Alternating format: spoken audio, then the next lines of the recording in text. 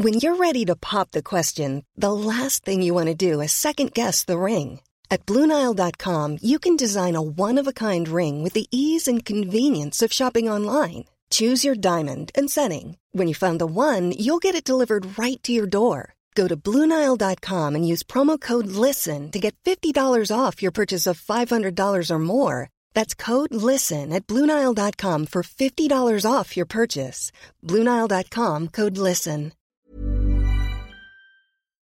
Hi, I'm Maeve Marsden and you're listening to Queer Stories, the podcast for the LGBTQIA storytelling night I host and program in Sydney and Melbourne. This story was recorded at Giant Dwarf as part of my monthly Sydney event. Next up, Zoe Coombs Marr is a performer, writer, artist and comedian.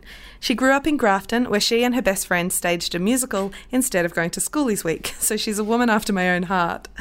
Zoe has performed all over Australia, the UK and in New York. Her solo show Trigger Warning won the 2016 Melbourne International Comedy Barry Award, as well as the Golden Gibbo and 2 Green Room Awards. It was also nominated for Best Show at the 2016 Edinburgh Fringe Festival and the 2017 Victorian Premier's Literary Award for Drama. You can see her in the theatrical masterpiece that is Wild Boar, and she's also touring her new show Bossy Bottom at the moment. With a title like that, it sounds like a love of musical theatre isn't all we have in common.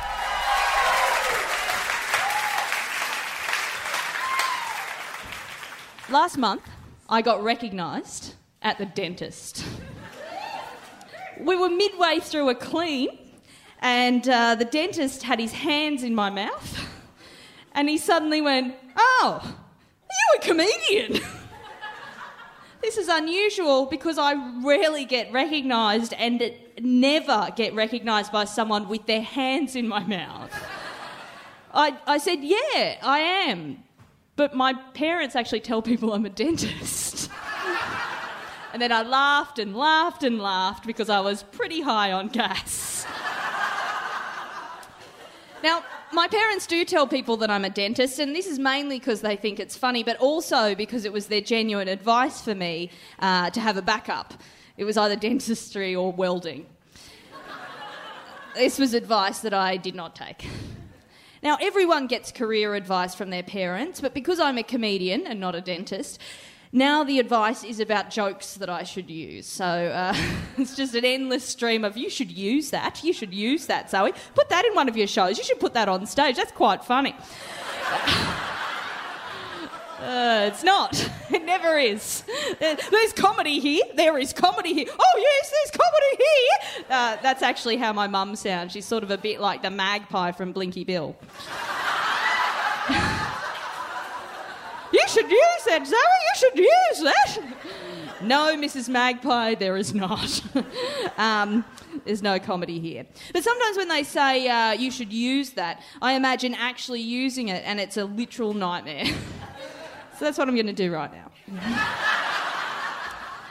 So, guys, over Christmas, Molly, the youngest, so it was quite hot, right? And Molly goes, "Does anyone want an ice cream?" And I didn't, because I've recently gone vegan, but that's another story. But Dad says, I'll have one. And Molly says, "Do you want the waffle cone or do you want the other cone?" And you guys are going to love this. And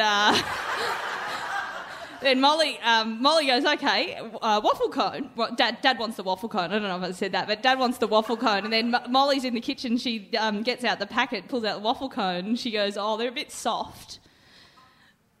And Dad goes, "No, it'll be right." And then Molly, then Molly goes, "Are you sure?" We all look over at Molly. So Molly's in, so the kitchen's here. We're outside. We look over. Molly's there. She gets the waffle cone, holds it up. All look at Molly, and she just unravels the whole thing. Like, it just comes apart. It's so soft. And then it's so funny. I'm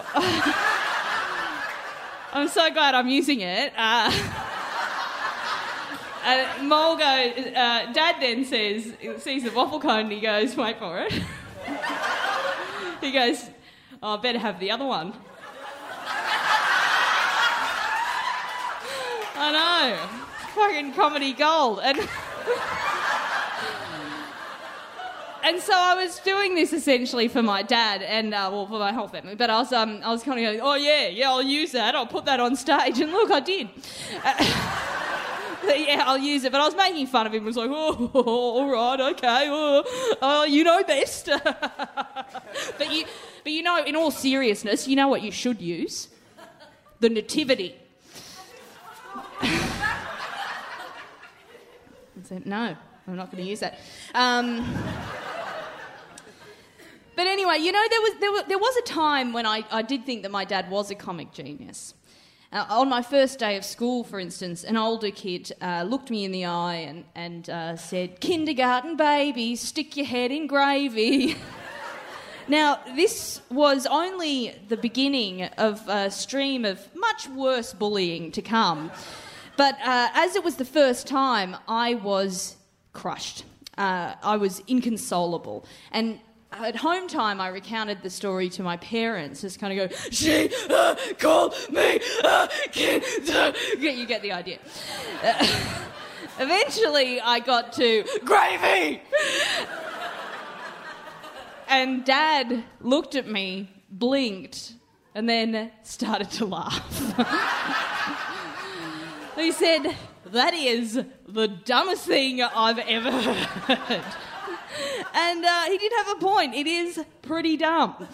And he repeated it, and I started to laugh too. And we ended up singing it together and laughing and laughing and laughing. Look, it's not hilarious. I'm not going to write it into my next hour of comedy, but it did work. The spell was broken, the child was happy, peace was restored, and I was set up for a lifetime of bullying. Because this was the first time that I had seen that special alchemy that laughter can have over a bleak situation. I saw its power, and a little voice inside of me said, "You should use that." And I have, ever since. Now, I'm not sure if Dad knew exactly how much I would need that particular superpower, but oh my God, I did. I was a weird lesbian child with comedy arms and which is this. Comedy arms and a boy's haircut in a rural town, and I stuck out like a fucking sore thumb, which I also frequently had due to my childhood hobby of carpentry. True to stereotype, this little dyke wasn't just in the closet, she was installing shelves in there.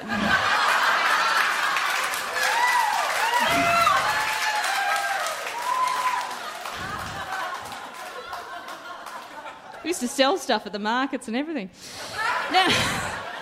Now, when I came out, I was about 16, and my folks were great. My dad took a little bit longer than my mum to come around to it. He just thought that I was too young. He didn't want me to lock anything in, you know. He didn't sort of want me signing any paperwork too early. My membership to Club Les. And he said, I'll never forget it. He said, "Oh, look, Zoe, look, we love you. You just, you don't want to paint yourself into a corner. You don't want to paint yourself into a corner." And I found that really upsetting, you know. I had to sort of say to him, "Dad, I just told you I am a lesbian." As if I would fuck up a home improvement project.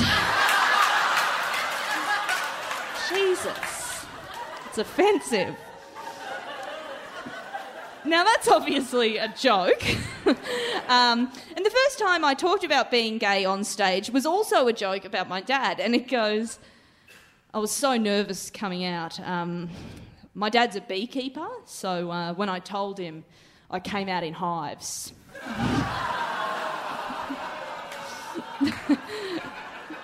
It's terrible. But it went fine. And afterwards, an older comic who did a lot of gear about how his wife wouldn't fuck him and where's the clitoris?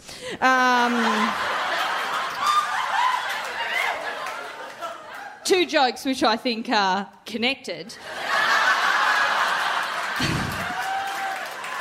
So he said to me, "You should do more of that lesbian stuff. That's good stuff. You should use that." And as he kind of licked his lips and sort of winked at me, I knew it was less, "That's good comedy material. I respect you as a colleague," and more, "Oh yeah, lesbians. I love lesbians. I've got some of your videos." And as a result, creeped out, and ever the contrarian, I did not use that stuff again for years.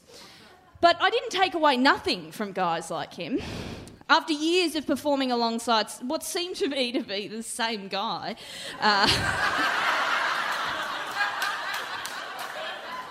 you all look the same to me.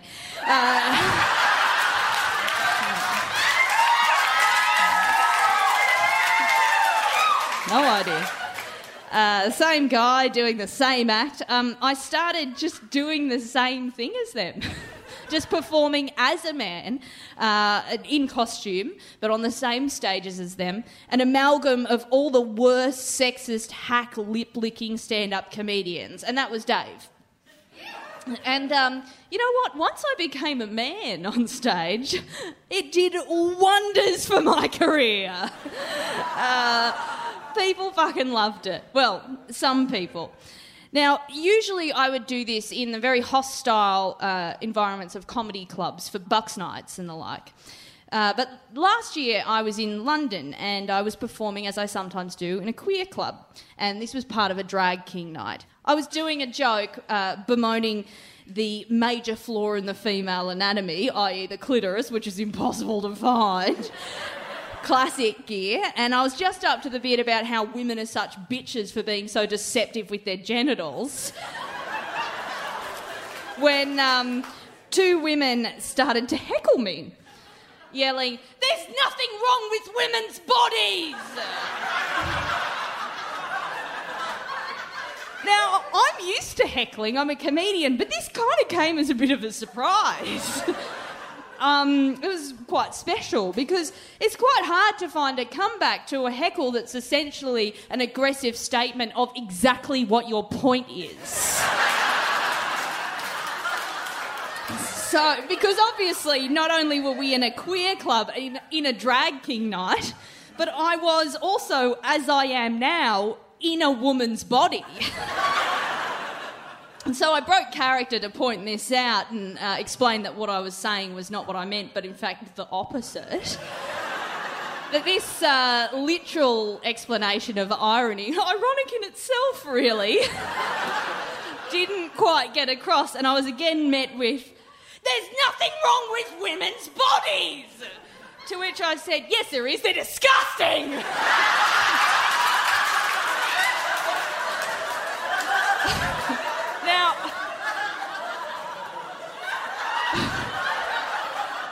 Now, obviously that is a joke, but they did walk out. And as they were leaving, I yelled, "I made this for you!" Now...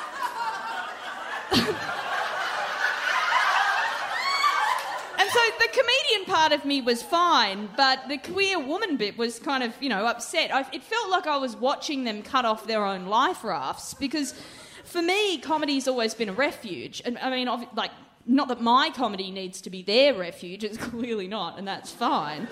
But there's an especially pungent irony in a queer female comedian being heckled by queer female audience members for satirising a sexist male comedian in a performance space designed to be safe for queer women. I mean, don't think about it too much, but... It seems that everyone has an opinion on what you say, what you should use, what you shouldn't. And lots of those opinions are valid, but you know what they say about opinions. They're like arseholes. You can make a lot of money putting yours on the internet. And I'm not quite sure what mine is. Anyway, so I was in the car with Dad over Christmas and he was banging on again about the nativity. He's going, "Virgin birth, there's your opener. Bloody how did that happen, eh? This is just for openers. And Bethlehem, don't get me started with Bethlehem." And he's doing this while sort of doing that dad thing of being intermittently sidetracked by local landmarks and their backstories. And going, "Oh, Bethlehem, don't get me started on... He wasn't born in Bethlehem. He's only said to have been born in Bethlehem because that's the city of David. You see that house? That used to be quite a pretty house. But it's changed ownership. It's all fucked up now. I think it's heroin. It's become quite a problem in the community. But Bethlehem, the city of David, where will we say he was born? How about Bethlehem? Because the Roman Catholic Church... Well, see that hotel, Tropical Towers? Now, I knew a bloke. I was working with a bloke, Bill, not the Bill you know, Bill Johnson, and... Bill got me to do some work, called me up. Peter, can you do some work for me? I'm in a bit of a pickle, can't get down. Can you do it for me in the afternoon? And he said it's just a minor job. It's just a minor job. I said, it's not a minor. I got down there. It wasn't a minor job. It was a bloody major job. Completely fucked me.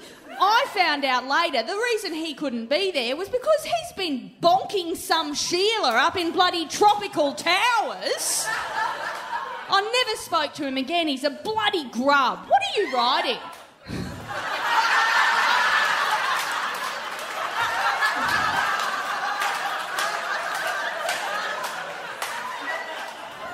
And I just said, I wrote down Bill, not the Bill you know, Bill Johnson. He said, you can't use his real name. And I really shouldn't. But since when have I listened to anyone else about what I should use? Thanks.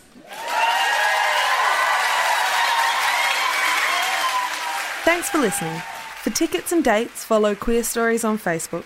And for late night ramblings and pictures of my dog Frank, follow Maeve Marsden on Twitter. For discount tickets to my shows, as well as other perks, become a supporter of my work on crowdfunding platform Patreon for as little as $4 per month. Check out maevemarsden.com for more information.